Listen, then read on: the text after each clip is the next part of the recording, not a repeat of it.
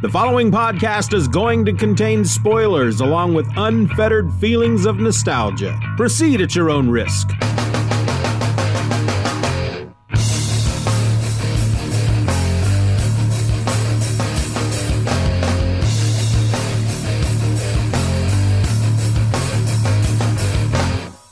Here it is, folks. Toast the bread and soak your head. It's time for Event or Else, the podcast where I go through most every major Marvel and DC event, one issue at a time, so you don't have to.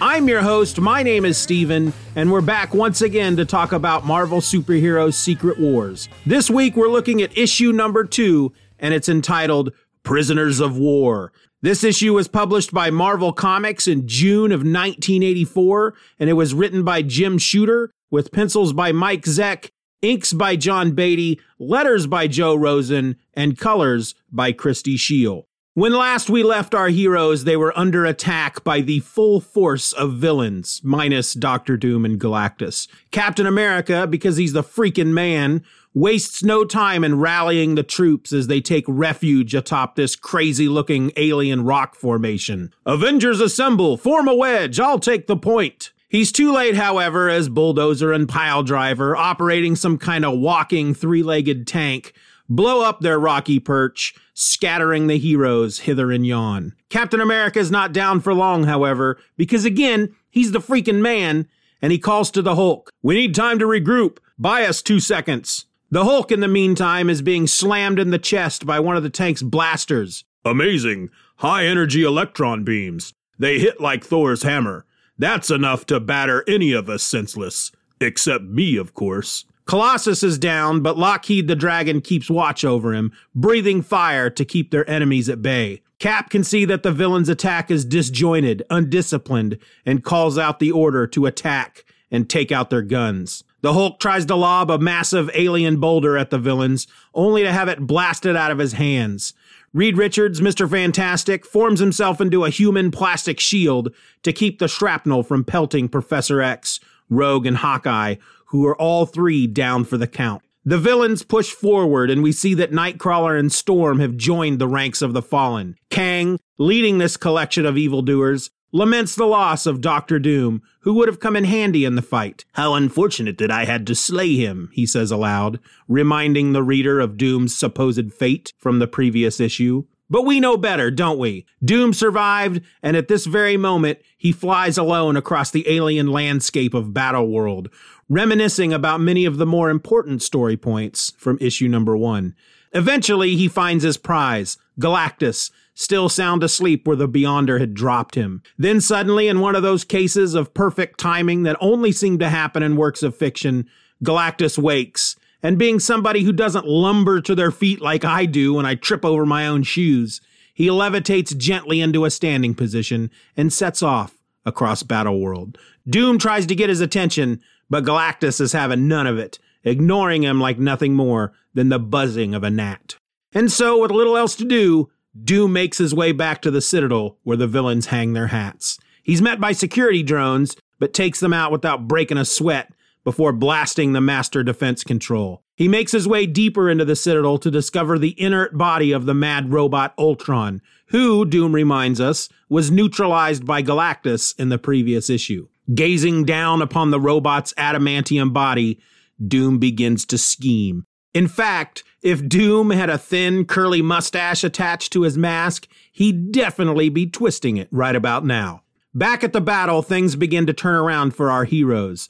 Thor takes out Kang, the Wrecker, Thunderball, and the Lizard with one blow of his mighty hammer, as the Hulk and Cyclops work together to take out the three-legged tank. She-Hulk goes toe-to-toe with the Enchantress, knocking the evil goddess out cold with one punch, as Dr. Octopus, the Absorbing Man, the Wrecker, and Molecule Man flee, leaving the Enchantress, Thunderball, Piledriver, Bulldozer, and Kang behind to be taken prisoner by the heroes. With the battle won, Cap lets him go, feeling that now might not be the best time to divide their forces.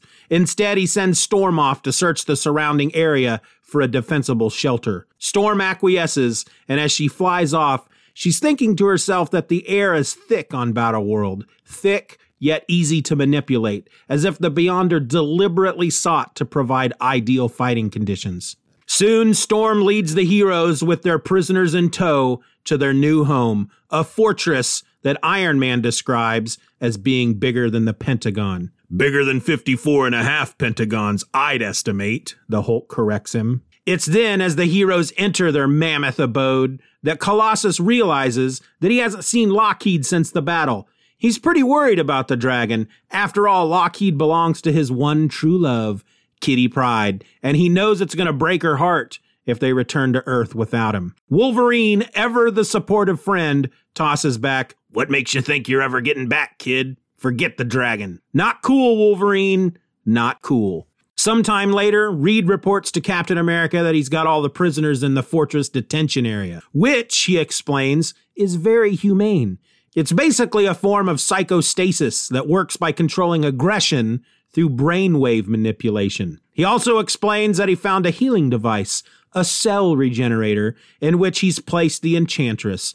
Sure, she's an Asgardian goddess and all that, but she took quite the fresh one from She-Hulk, and Reed worries about a possible concussion. Cap's more than a little satisfied over the report, and then calls everybody together for a quick meeting. Because after all, there's two things Cap loves more than anything: punching Nazis and giving speeches, and currently there ain't no Nazis around. And so, with all the heroes present, Cap ignores Wolverine's insistence that they go out there and finish the villains off once and for all, and explains that they have the advantage now, and they shouldn't waste it by searching a planet for the remaining group of bad guys. Instead, he sends Iron Man, the Human Torch, and Thor to go out and fly about the perimeter, ensuring that they have a secure area within a 100-mile radius. "You're nuts, Flagman," Wolverine says, appearing in his first scene without claws. Elsewhere, in a fortress that looks a bit like a tuning fork, Magneto broods, gazing out at the thick pink spaghetti that makes up much of the ground surrounding the Master of Magnetism's new crib. But enough about him. Let's instead join Dr. Octopus, the Wrecker, the Absorbing Man, and the Molecule Man as they make their way back to their citadel, tails tucked between their legs. There at the front door, waiting for them with his arms crossed before his metal chest, like an armored father waiting for his out-too-late teenage daughter, is Dr. Doom.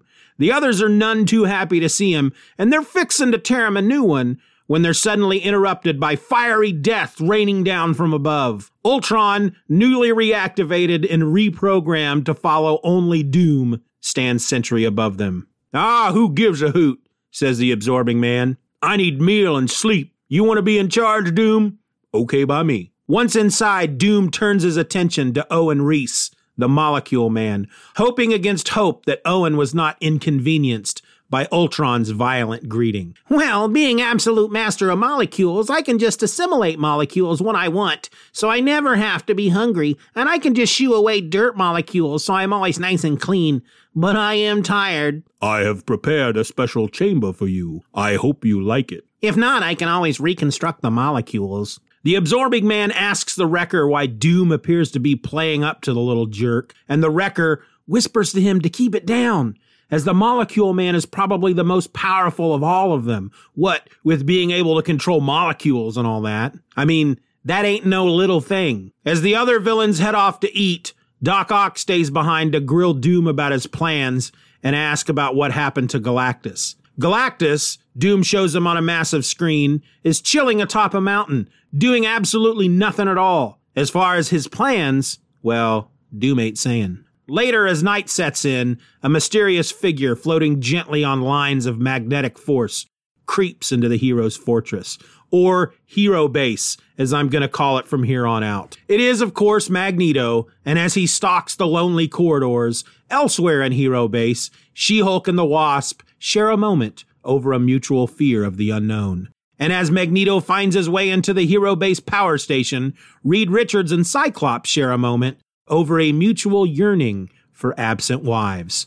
As they're talking, Ben Grimm, also known as The Thing, finds himself eavesdropping while out for a walk. He refers to Cyclops in his head as that skinny kid from the X-Men, which makes absolutely no sense. Cyclops is by no means in this book a skinny kid. He's a broad-shouldered, muscly dude, just like the rest of them. Well, those that are dudes. Meanwhile, back at the power station, Magneto manipulates the flux of the fusion generator in order to create an impending catastrophe that will then cause a distraction so that Maggie, they sometimes call him Maggie, can attain his ultimate goal. Elsewhere, Spider-Man and the Human Torch are hanging out when Spidey's spider sense goes off, warning him of danger. His spider sense is so acute that he can tell that the danger is coming from the direction of the power station, and so he swings off to investigate while the Torch heads out to get help. The heroes arrive to find that Magneto has made quick work of Spider-Man. Maggie then drops a bunch of giant machines on everybody and then bolts. The Thing, being all super strong and made out of rock, fights his way free, followed by the Wasp, who's too small to be trapped by such big machines. She brags about this fact aloud, and so Maggie seals her up in a ball made of scrap metal and takes her along with him. Could she have been his ultimate goal? The Thing is in hot pursuit, but before he can go much further, he suddenly changes back into his human form, which, of course, freaks him out. I mean, he's wanted nothing more than to be his old pre-cosmic rays radiated self, but fat lot of good being a normal dude is going to help him against Magneto. But Magneto escapes, and Captain Marvel points out that the X-Men didn't even show up to help. Captain America doesn't want to think about that right now. He doesn't even want to go after Maggie and their abducted teammate. Instead, he takes everyone back to the command center to show them two massive view screens. One of the view screens shows rain and lightning. The other shows Galactus standing around doing nothing but glowing on a mountaintop. All in all, it's a rather poor cliffhanger compared to the Thing losing his powers and changing back into a regular dude. And with our story now told, it's time for the top 3 things to dwell on. The top 3 things to dwell on are 3 moments in the book that I feel need to be given just a bit more thought. They might be funny moments. They might be stupid moments. They could even be moments of serious drama that make me feel a little something in my heart. Regardless, they are moments I think are worth the time to revisit. Thing to dwell on number 3, Wolverine is so macho. So this is a rather simple moment where on the opening splash page of the issue, when Reed calls out, "We're under attack," Wolverine responds with a simple, "Good." Now, first off, I love that Wolverine is looking forward to the fight, but ultimately, this, along with the other 2 moments, only help to illustrate the complete one-note characters everyone in this book are. And really, they need to be to tell this type of story. More on that as we continue. Thing to dwell on number 2, She-Hulk goes Valley Girl. So this is during the first battle, and She-Hulk is taking on the Enchantress.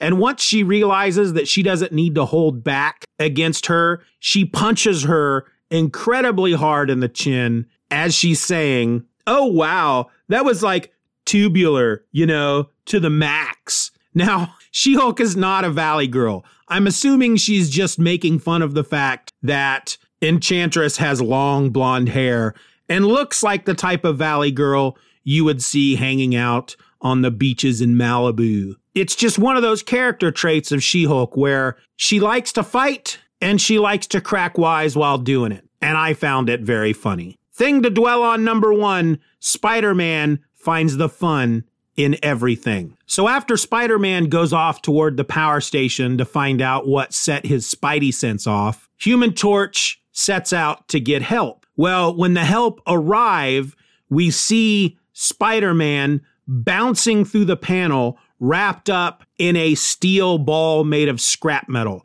It doesn't completely surround him. We can see his head and his legs and his arms sticking out.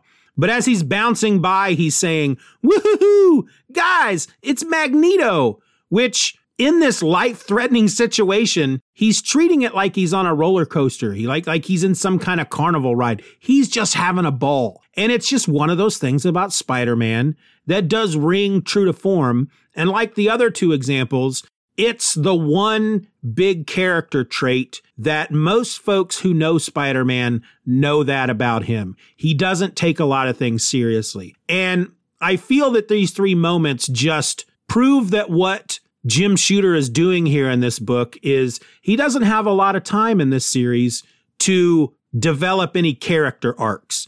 This book is not about making the characters grow and learn lessons and become something better than they were when this story started. So in many cases, he's just latching on to that one characteristic that everybody kind of knows about each character, and he's just sticking to it. He's just riding that character trait to the end. Wolverine is kind of a jerk, and he wants to fight, and he's a scrapper. She-Hulk also likes to fight, but she also likes to crack a little wise while she's doing it. She enjoys roughing people up. It's something that she seems to have a lot of fun with. Spider-Man just doesn't take a lot of stuff seriously and therefore has no problem enjoying being thrown across the room while encased in a big steel scrap metal ball. And those were the top 3 things to dwell on.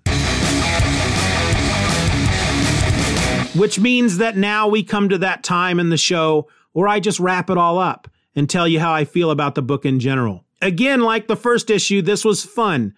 There's not a lot of depth to this tale. This is a summer movie, big budget extravaganza that somebody like a Michael Bay might direct and that Will Smith might star in. That's really all there is to it when it comes to this story. I mean, really, when you think about it, the whole purpose of this crossover, the whole purpose of this event was to sell toys. A toy manufacturer created action figures of the Marvel superheroes and the Marvel villains, and Marvel needed to tell a story to help sell those action figures, and that's all that Secret Wars is. And so far, they're hitting every nail right on the head, and I'm enjoying the crap out of it. And that's really all I have to say. So join us back here next time when we attempt to answer the question, why might the Wasp want to make out with Magneto? That's coming at you next week in episode number 3, Tempest Without, Crisis Within. Be there or find yourself floating home. Wait, that's not quite right. Event or Else is a presentation of the Just Another Fanboy podcast. Questions and comments can be directed to eventorelse@gmail.com. You can support the show for as little as $1 a month over at the Patreon by going to patreon.com/Stephen R. Orr and get instant access to the My Other podcast, a weekly show where I talk about all the nerd type things I don't have time to talk about in all my other podcast episodes. I also encourage you to rate the show wherever available and share the podcast with a friend.